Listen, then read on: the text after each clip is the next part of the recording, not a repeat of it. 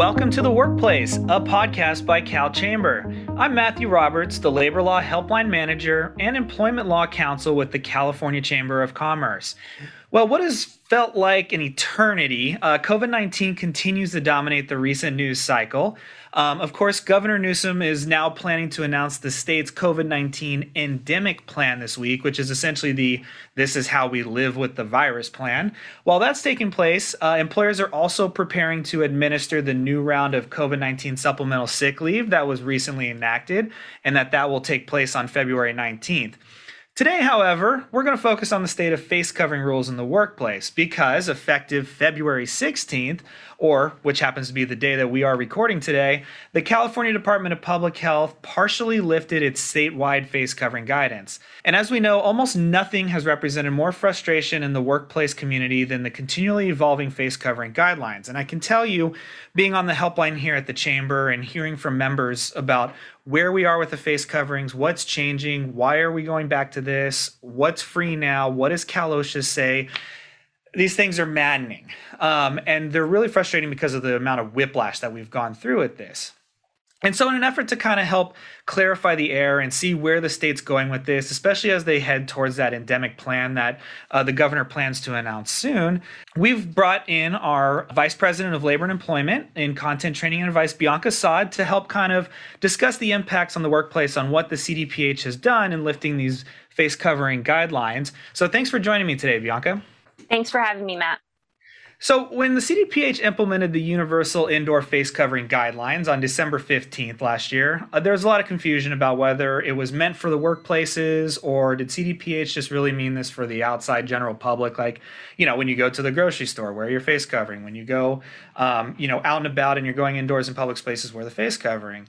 Well, the issue with it was that guidance was different than what we had seen with the CalOSHA workplace rules that we had been so accustomed to because there was differing rules on face coverings based upon vaccination status. Now, of course, after some time, CDPH finally confirmed that it applied to private businesses, even those ones that weren't open to the public, and we finally knew what to do. But here we are 2 months later now with changing guidelines again. And Bianca, maybe you can explain kind of how these CDPH orders and CalOSHA face covering rules work together when they conflict like they did this last time.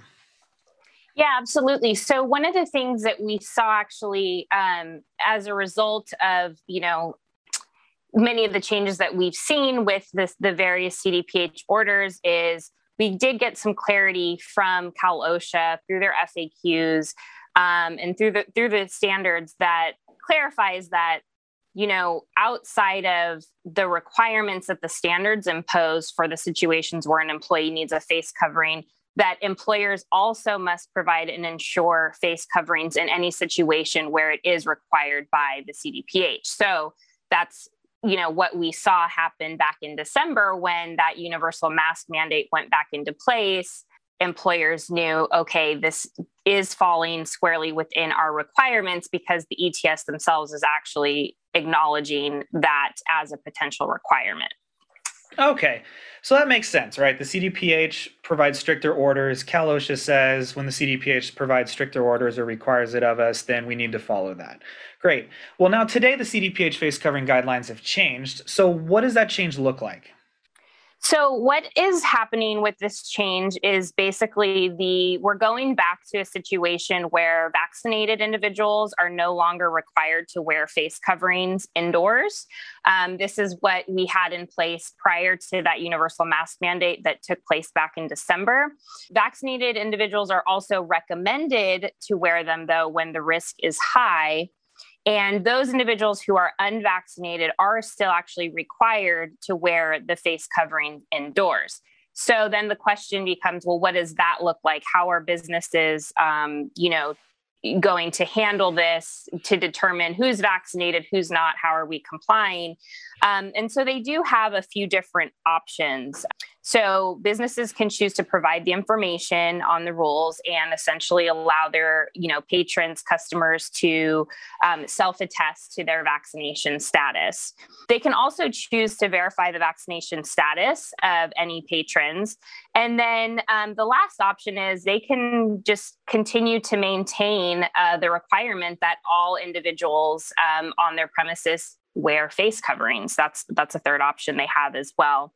And then under the current face covering guidance that CDPH issued most recently, the face coverings are still going to be required in certain settings, such as public transportation, school settings, healthcare, long-term care settings, and the like. So there will be still a cluster of those settings where, regardless of vaccination status, individuals will need to be masked. Okay, good. So that's the general order behind the CDPH, kind of modifying their face covering guidelines. Now, the prime question, of course, we're getting is, how does this impact the CalOSHA workplace guidance now that we know how the two interplay? And really, what is the workplace rules for face coverings? Yeah, that's a great question. So with the universal mask mandate being lifted at the state level, the ETS does largely align now with, the current CDPH face mask guidance. So all that to say, basically, those individuals who are fully vaccinated, those fully vaccinated employees, they're not required to wear a face covering under the ETS. However, employees who are not fully vaccinated are going to still need to wear those face coverings indoors and in vehicles. When we're talking about what it means to be fully vaccinated, that means that you have, received a complete series of, the 1 or 2 doses of the shot. That does not include a booster, is not included in the definition. And also, to be fully vaccinated, the employer has to have some documentation in order to treat an employee as fully vaccinated. And they have some options around how they can do that. They can have a copy of the employee's vaccination record. They can maintain a copy in a confidential area, of course, keeping that safe and secure. They can simply verify the documentation and keep a record of the fact that that has been verified. Or lastly, they can allow their employees to self-attest as to their vaccination status, but again, keeping documentation of that self-attestation. Yeah, an important thing to note out of that really is that verifying the vaccination status is something that we've had in the workplace since last summer, right? When the vaccines became more prevalent, when the CalOSHA workplace guidelines were amended in June of last year.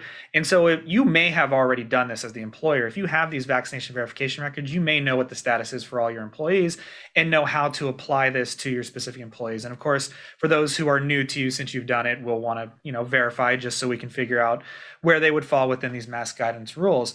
Now, always a common question, of course, because it's not the most comfortable thing in the world to wear a face covering the entire time you're working, especially if you're in a lower risk workplace setting, is what exceptions exist under the CDPH order and the CalOSHA workplace rules? Yeah, so there are some exceptions. So for example, if an employee is eating or drinking and they are either, they're 6 feet apart, or if they're outside, that's going to take them outside of that requirement. If they are alone in a room or a vehicle, then that would be an exception to the face covering. Where the employee's job duties are going to prevent safe usage of the face covering in that situation, to the extent that it's unsafe, they can have it off and then they would put it back on once they're able to safely have the face covering again. And then also there is a recognition for a medical accommodation. If somebody has a medical condition that prevents them from wearing it, then again, that needs to be documented. And they do need to have some alternatives, such as the shield with the neck drape. And the ETS actually addresses those situations for those particular circumstances. Right. And it is really important to highlight that, should we follow these guidelines to a T, it is still really only applying indoors. So even our unvaccinated workers who are working outdoors, there's no requirements there. So we're really talking just about these indoor settings.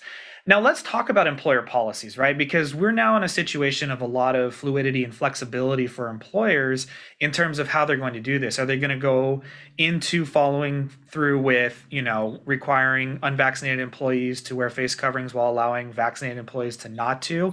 And it's not so much a legal issue, but more of a practical consideration and how we might be treating our workforce. So, Bianca, talk to us about some of the issues that may arise as employers are considering how they're going to implement the current standards and what policies they might want to create going forward.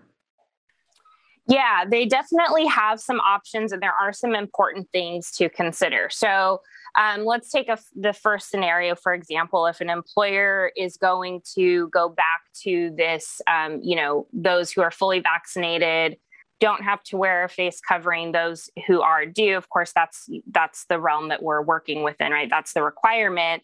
The employer can be thinking about, well, what is the impact of that then? We're going to have these two different groups of employees where now if somebody is wearing a face covering, we are to assume that, they're not vaccinated and they may be treated a particular way by their coworkers. That can cause issues. One of the things to keep in mind is that, a number of employees for various reasons may actually choose, even though they are fully vaccinated, to continue to wear a face covering. And no employee should ever be prohibited or discouraged from wearing a face covering. So that's an important thing. And because of those potential issues, depending on the workforce and the circumstances, it is possible that an employer may choose that, we're just going to keep the face covering requirement in place for everybody, regardless of vaccination status, even though that is not currently the requirement. The employer can be more strict than what, the ETS actually requires. So that's an option as well. Now, what if an employer establishes a policy like that and an employee comes to them and just like, look, I'm vaccinated. I don't see a reason why I need to wear a mask. I don't understand why you're making us all wear masks. What can an employer do in that situation?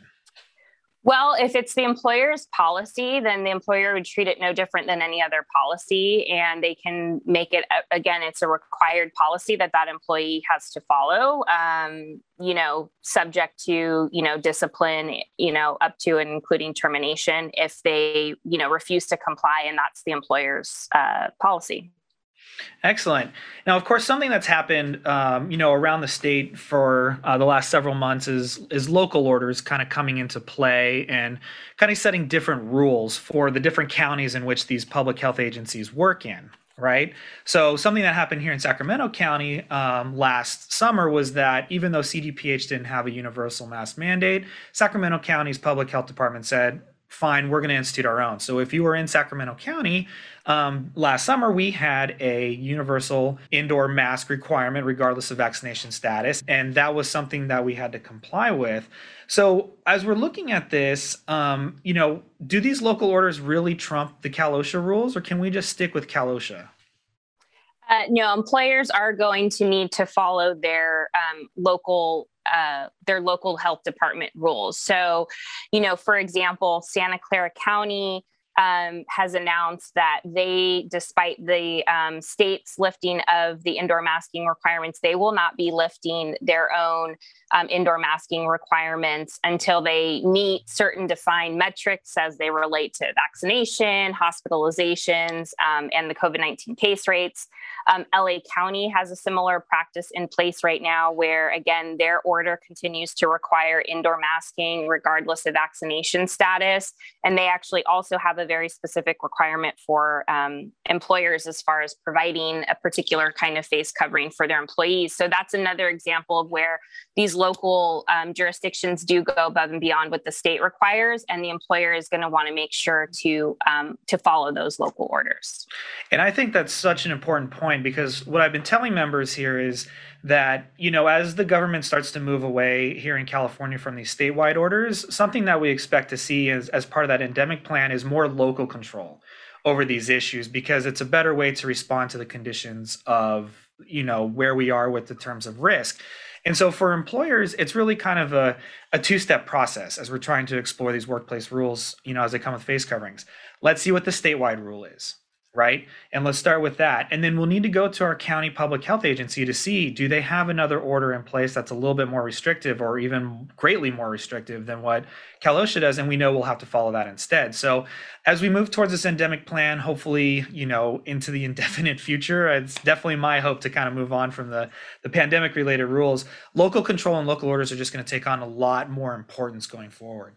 So Bianca, it was really wonderful having you join us today to get everyone up to speed on where we are with face coverings. Thank you. Thank you. It was my pleasure. And thank you, listeners, for joining us on The Workplace. Please comment, share, and subscribe to CalChamber's podcast by visiting calchamber.com.